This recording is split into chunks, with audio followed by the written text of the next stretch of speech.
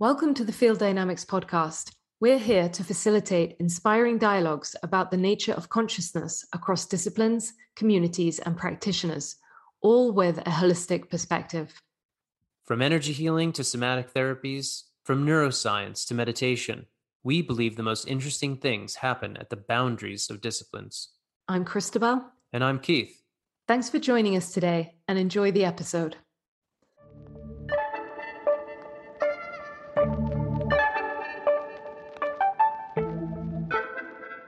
Hello and welcome to the Field Dynamics podcast. Today we have with us guest Matthew Wood. Matthew has been a practicing herbalist since 1982. He studied botany at the University of Minnesota, receiving his Master's of Science degree from the Scottish School of Herbal Medicine. He is an international lecturer and has authored 10 books on herbal medicine, including the Book of Herbal Medicine and the Earthwise Herbal Repertory, both published by North Atlantic Books. Matthew has helped tens of thousands of clients over the years, many with difficult health problems, and has maintained a practice of traditional Western herbalism during a period when many others have turned to the exotic traditions of India or China. While Matthew believes in the virtue of other healing modalities, he has always been inspired to learn, preserve, and practice the tradition of herbal medicine descending to us from our European, Anglo-American, and Native American heritage. Currently, Matthew is a registered member of the American Herbalist Guild and teaches online through the Matthew Wood Institute of Herbalism. So firstly, Matthew, a warm welcome today. Thank you. I wonder, in starting, if you could tell us a little of your personal journey into the world of herbalism and what brought you to this fascinating area of expertise.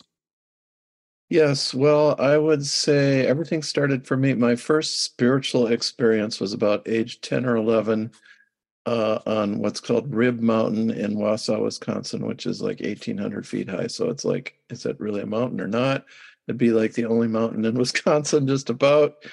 And we were, it was the weekend of Northern half-yearly meeting of Friends or Quakers.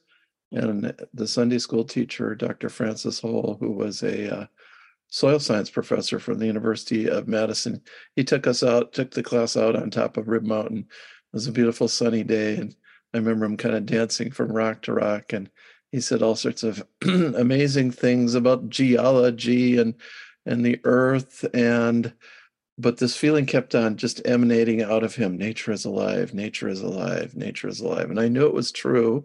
And I knew I had to believe it right then and there. I knew I had to believe it, or I would never know truth again. I would never, if I doubted what was true, this was spiritual truth, then I would never have a chance again.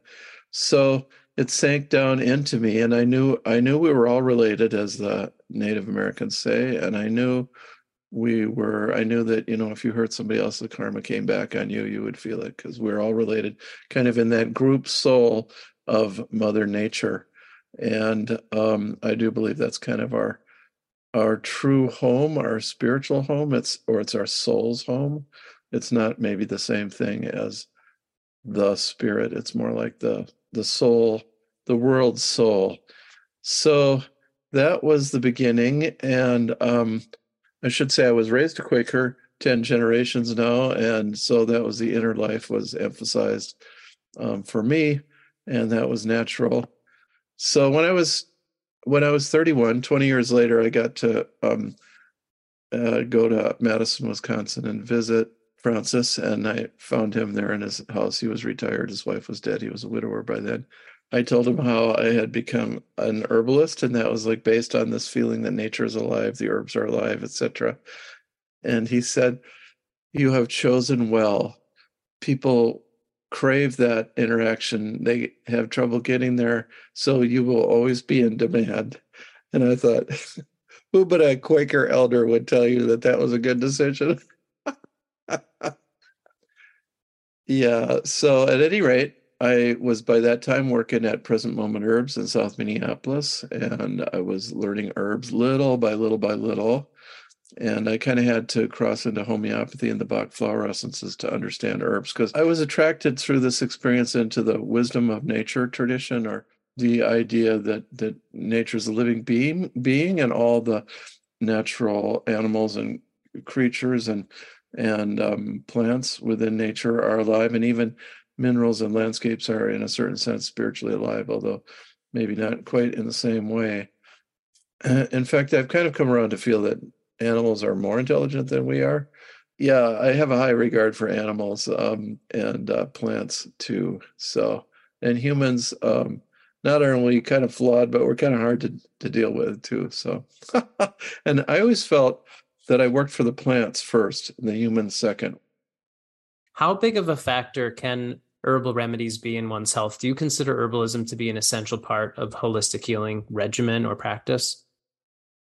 Well, let's see. When I was young, I thought everything could be healed by herbalism and homeopathy.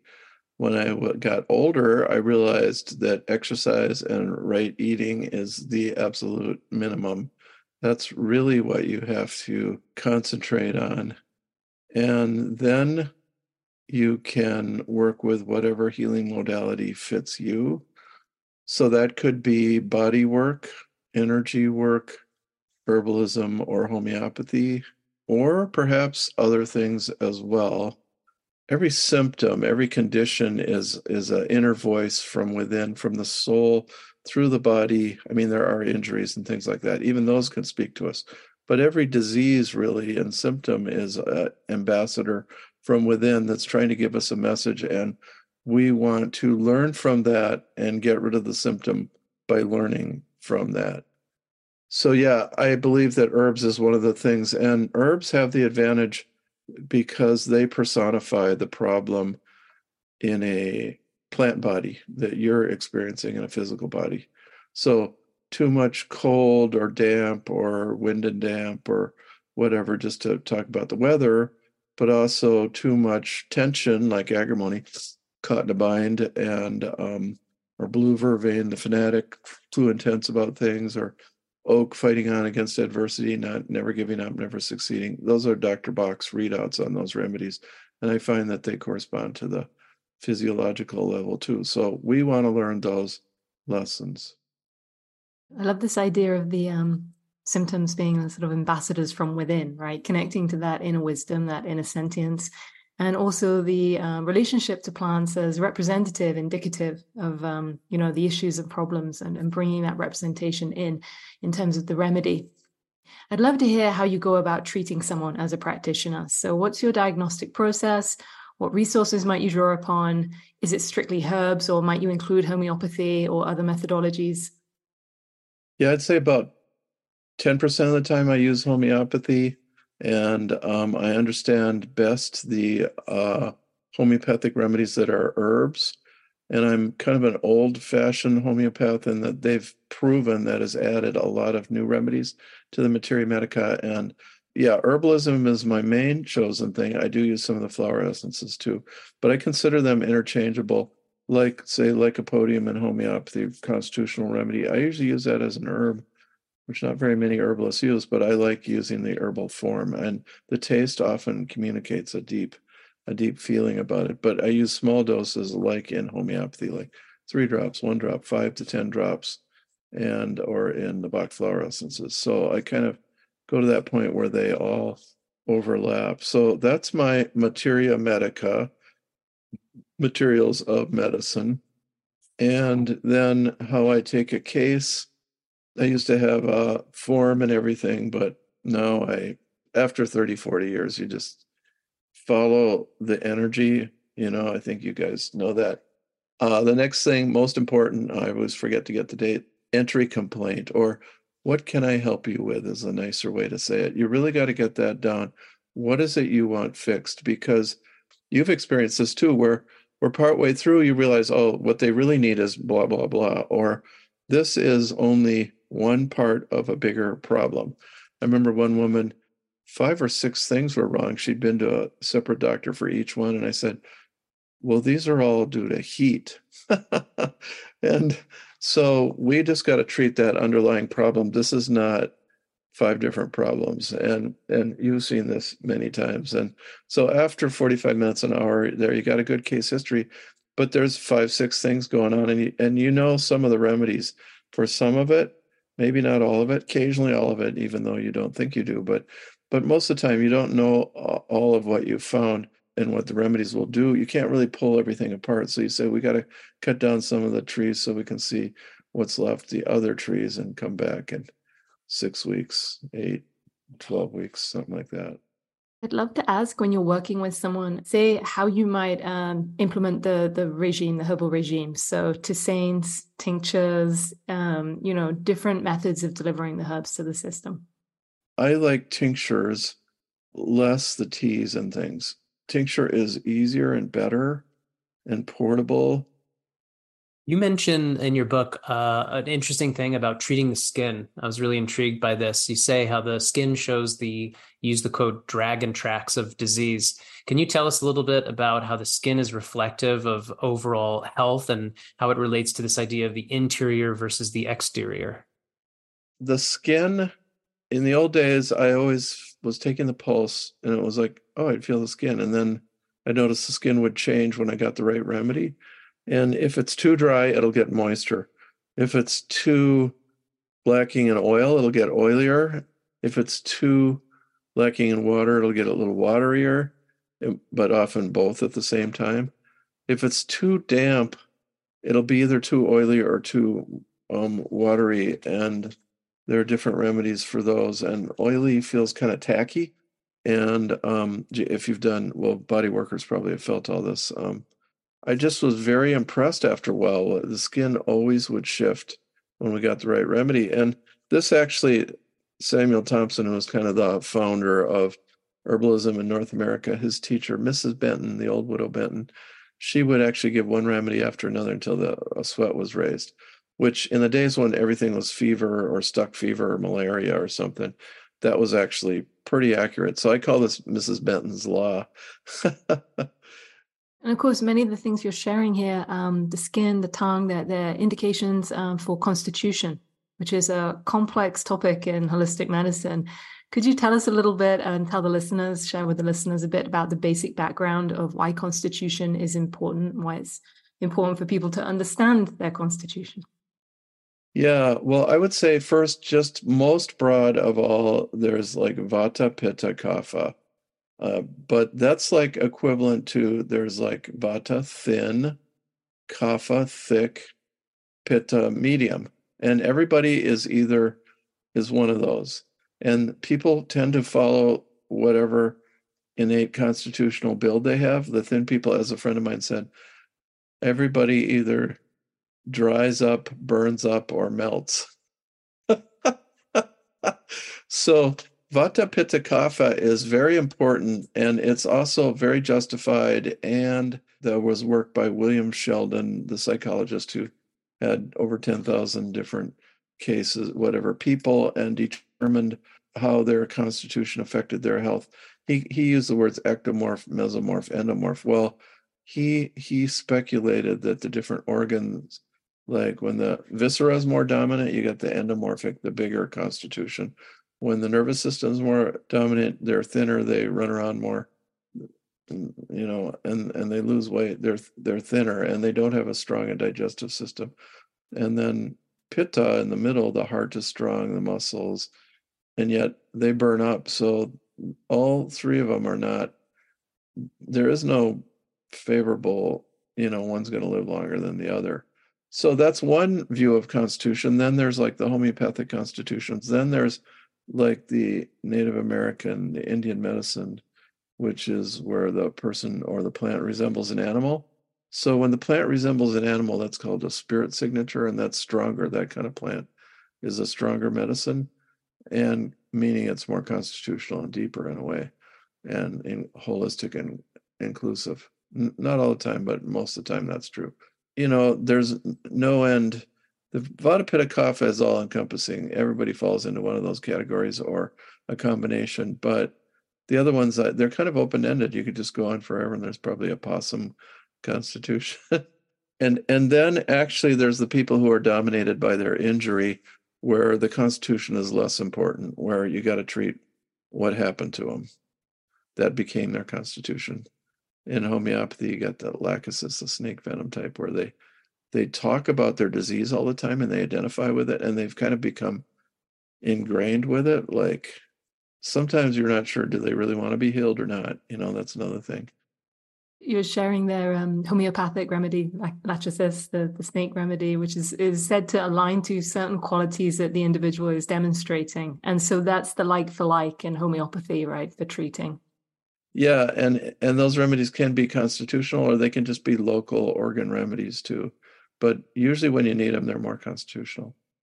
In 2021, recently, you published a book called The Extracellular Matrix, The Science of Healing at the Cellular Level.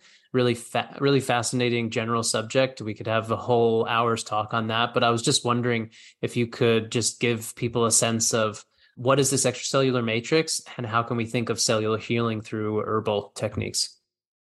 That idea, the guy who really pinned it down, who said, this is the matrix, this is how it worked, you can't argue with it. It's when we got proof, really, 1976. That was Alfred Pissinger from the University of Vienna Medical School. He was a holistic doctor. In fact, that department was holistic. They had never accepted the cell theory, that the cell was the basic unit of life.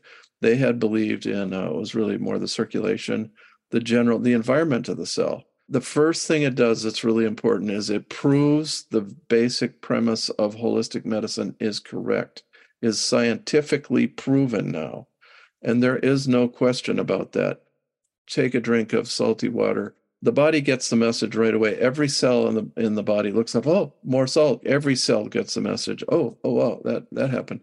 And because of the connective, this is what Pissinger showed, that all the cells are tied into a communication system called the ground regulatory system, which is shifts in electricity. So the cell is sitting there holding a charge, and that message comes and it changes. The charge changes. Very simple system, but the cells can tell everything that's important from that. On the cellular level, we are a whole. We are one organism. On the mental level, we think we're an independent thinker. Probably we aren't, but we think we are. But the basic communication system is energy, like that. And when they were doing the work, Pissinger and his co-workers, they got together with some anthroposophical doctors and talked it through. And, the matrix was pretty much like the energy body, or the most, the closest, the energy body zeroing in on the physical level. It's the primal organ system, like when a multicellular animal first existed. Everything from the sea slime to you and I all has the same ocean in it. All of us microorganisms, we all have the same mother ocean, the same mother. And so that also is beginning to show the holism, the unity, and the same electrolytes and the same electrolyte communication as well. So like the cell salts in homeopathy, that's electrolyte communication. That's another ancient, I don't want to say primitive because it's really not superseded. It's necessary for us today. Like what we call bad blood or dirty blood, that's really the matrix. The blood doesn't get dirty, the matrix does. And one thing amazing, just to mention one thing that really astonished me was, so we're used to, okay, the blood is buffered, like its acid levels, like 7.2 to 7.4 or something. And the urine, may vary, but the lymph is also very buffered like that. And in fact, all this acid, alkaline, that's all nonsense. Well, I found that in the matrix, the acid alkaline level, not only does it fluctuate enormously, but it has to, because different enzymes work at different levels of acidity, alkalinity. So this acid alkaline question is really interesting and more complicated, and it's not as like, oh no, you can't have an alkaline system. I want to change the topic slightly and shift over to mushrooms, actually. There's been a growing popularity in adaptogenic mushrooms, such as reishi, chaga, turkey tail. Given that mushrooms are not, in fact, plants, how do they fit into a herbalist framework? Could you tell us a little bit about your thoughts on these fascinating species? Yeah, I'm not that good with mushrooms, but I can still talk about it some. So first, all the mushrooms, the whole field of them, they all contain something called beta glucans. All of them, from the little button mushrooms in the salad bar at the restaurant that look, like, do I want to eat that? To like the nice plump portobello, to like a hallucinogen, to like a shelf mushroom to a mushroom that's going to disappear the next day. All of these things contain the beta glucans, and the beta glucans they're never digested. They scrape along the wall of the small intestine or large intestine, maybe to its stomach, and they send signals back and forth. And this is all also the emerging science of biofilms and the microbiome. So there's biofilms, there's a microbiome, there's a good bacteria, bad bacteria. They're all communicating through that wall into the matrix, and the matrix is sending signals back out. We know that the matrix we've known about for 35 years or so, but the microbiome, some of these words were only standardized like 2005 and like very recently, 1990s at the earliest. And so we're still learning how to deal with that. Well, this seems to influence. So these beta glucans send messages. They never are digested. They move on through the system, but they send messages, and that enriches and helps our immune system. So all mushrooms have this. Then, in addition, certain mushrooms have additional properties, like chaga is the only thing I've ever seen create miracles or like totally unexpected cures with cancer. I have seen that. Chaga has betulinic acid, which is in the birch tree too, and it grows on birch trees. It concentrates it, evidently. Betulinic acid is an anti-cancer thing. And the more concentrated, like you could get it, you dig it out of the crotch of a tree where it was rotting in there. That's where the betulinic acid collects, I believe. But the chaga does it for you. Then shiitake, maitake, they have other additional things. Lion's brain. That's a good one. Lion's mane crosses the blood-brain barrier and has good effects up there. Turkey tails has maybe the best accredited anti-cancer history. It's standard used all the time in Japanese cancer therapy, just across the board. They must grow tons and tons of it. There's only about maybe 5 that are really well documented in science, maybe 7, 8 when we get out to the outer edges of, they have actually studied the little button mushrooms, and they are good. So they like to stick with those, but there's also traditions, and we have particularly strong from China, with a little bit from Germany and Eastern Slavic Europe, but mostly it's China. And here, like Native American, they didn't use the mushrooms hardly at all. They didn't like them. They didn't trust them. Could be poisonous. And English, most of the Europeans did not like them, but the Germans liked them, and then the Chinese liked them. So we do have different traditions on it. Yeah, and it's all moving along. This is like, 30 years ago, there was nothing here. So a lot of things are changing in that dialogue, as well as with herbalism and holistic health. This is almost like I have a question that's maybe this is too simple. If you were to recommend the maybe 3 best herbs that could be taken indefinitely to improve health, what would they be? Okay, well, first I'd say there's specific herbs and there's general herbs or tonic herbs. And the specifics, they are like drugs. They do something specific, and you can't take them all the time. That's like the homeopathic advice. You can't take none of the homeopathic remedies really are tonics. They are all specific, and they can't be taken forever. But there are a few tonics that they included in the homeopathic materia medica, and they are herbal tonics, like hawthorn for the heart, you could take for years. Milky oat seed or just oat straw, that's a tonic. That's like a mineral tonic, which reminds us of seaweed.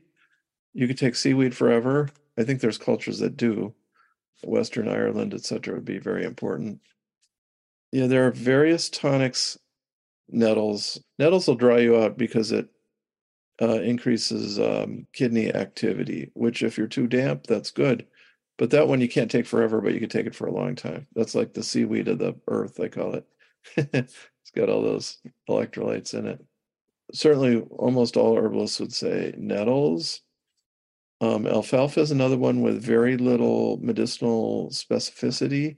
It helps with the digestion and processing of proteins, which is good. And I don't know that you can ever get too much of that particular compound. There's like 1 medicinal compound in it.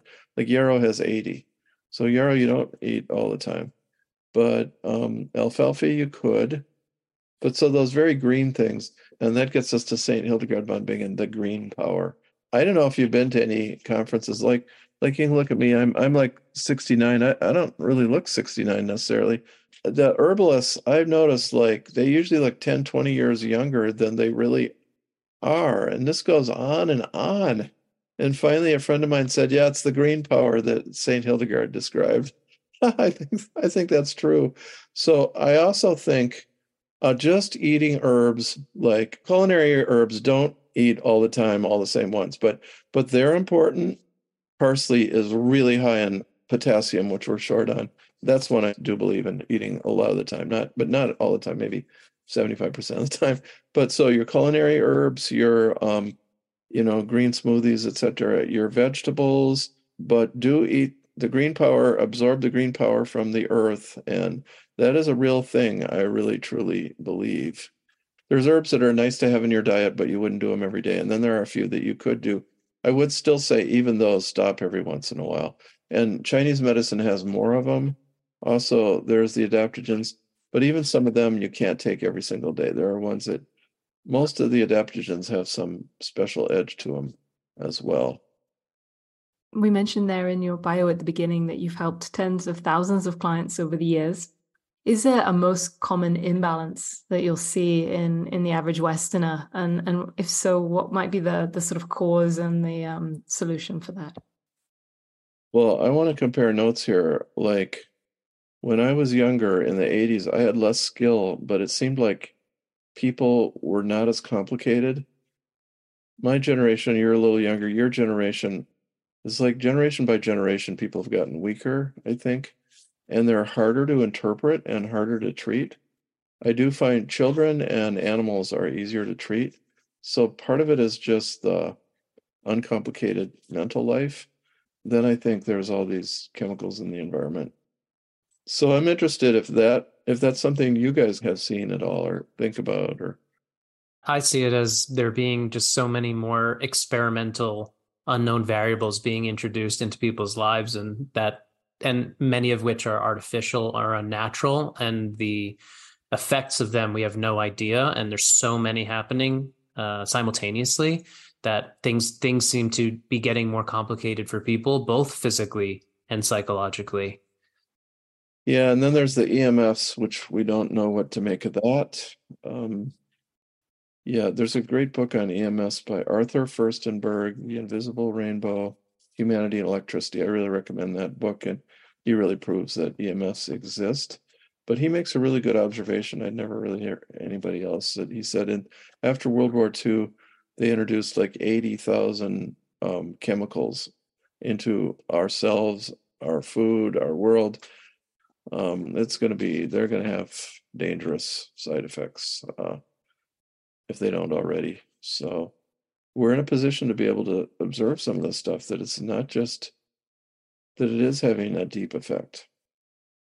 And you mentioned earlier about certain ways of looking at, I think it was in Constitution, the idea that these original understandings are not, in fact, primitive, and that it's very important for us to realize that these ancient sciences aren't about coming out of some stupidity, but rather looking at life and the body and the mind and health in a way that is in harmony with nature and is what material was available at the time for people to investigate this question, and that they're not less than approaches to health. They are the formative approaches that humanity has developed towards health. And now we're experimenting with all these different technologies at the moment, some of which may continue on indefinitely into the future, some of which we may look upon in the coming decades or centuries and say, wow, can you believe we did that? So who really knows what the end result is? But for sure, this is an experimental time, and experiments have all kinds of unforeseen consequences, which does seem to be a big source of the complexities of people's health and well-being at this time, and why it's so important that people like you and general traditional healers and alternative medicines are having a huge uptrend, because it's important that we come back to our roots, or as you call them, folk medicines. Yes, I like that. We live in experimental times. That's really, really a good phrase. We don't know what's going on. There's one question I'd like to ask Matthew, relates to what Keith has just shared, and You've written before that nature is a living, conscious being. You've referred to us several times in this conversation. And relating to what we're just discussing, do you see this current cultural movement towards or away from this ancient understanding? You know, we seem to be at this time of change, this shift, and it's hard to read sometimes which way we may go. I'd love to hear your thoughts on that and how you might recommend people connect in this way to nature, and if you think that that's an important step going forward. Well, I'm worried that there's like a split with one set of people wanting more and more to be automated. You know, that's the artificial intelligence. Will it take over? The other people feeling we got to stick with the earth. I don't know if there will be a split, but that's kind of what I have suspected for a long time. I do know this, that the earth is getting more aligned as a consciousness. Like the vision that I had finally that I got for the future is the earth will be in the center of our hearts, and our personal loves will be around that, and will be attuned to that, and that will become habitual. And so that we are not doing things that are at variance with the consciousness and love of the earth. So that's what I think the future is for the people that want to be attuned like that. But I don't know that everybody does, and I don't know how these changes are going to take place. You know, experimental times. What are you interested in terms of the future, in terms of personal projects or ambitions? What are you currently working on or looking to work on? Well, I'm trying to finish first year program at my school, Matthew Wood Institute of Herbalism.com, and then second year, and then finally third year, which will be more online clinical. There's that, and that's an awful lot of work. And I've written a lot for that. It's kind of funny because I have never felt a lack of inspiration, or it's more deeper than inspiration, just where I didn't want to write. I never felt that for like 20, 30, 40 years. I just have never felt that. Yeah, I was writing as a teenager. I still remember the little black typewriter. For me, in the last month or two, I've experienced times when, well, I don't feel like writing. What am I going to do? Like, and or maybe I'll start writing about other things. But I got a lot of stuff written already. So thanks for asking. If people want to work with you, would you recommend the main resource is through the Matthew Wood Institute site? Yeah, if they want to see me as a client, I still see people. I'm kind of semi-retired. That's greenmedic@gmail.com. Because the Institute, they decided not to, my handlers decided not to send people on to me because I have to do all this other work so much that they thought it was taking too much of my time. So people can look me up that way. Otherwise, education about herbal medicine. We just got tons and tons of different options and things going on there. Right. And your School of Herbalism, the website we have is the Matthew Wood Institute of Herbalism.com. So for people who are looking to study with you or through your teachings and your texts, then that would be the source. We want to just thank you for your time today and sharing all this wisdom about herbalism and different related subjects. It's been really stimulating, and really appreciate your time and energy. Yeah, good. Keep this going on and on. So thank you. Thank you so much. Take care. Many thanks. Thank you, Matthew. All right, take care. Bye. Thanks for listening to the episode. What really supports the podcast is providing a rating and review of the show on your preferred listening platform. This helps us get the message out to a wider audience. If the topics we discussed today appeal to you, do take a moment to subscribe. Lastly, we invite you to check out our website, fielddynamicshealing.com, to learn about our training programs, private session work, and to see how we're setting the standard in contemporary energy healing. Many thanks, and see you next time.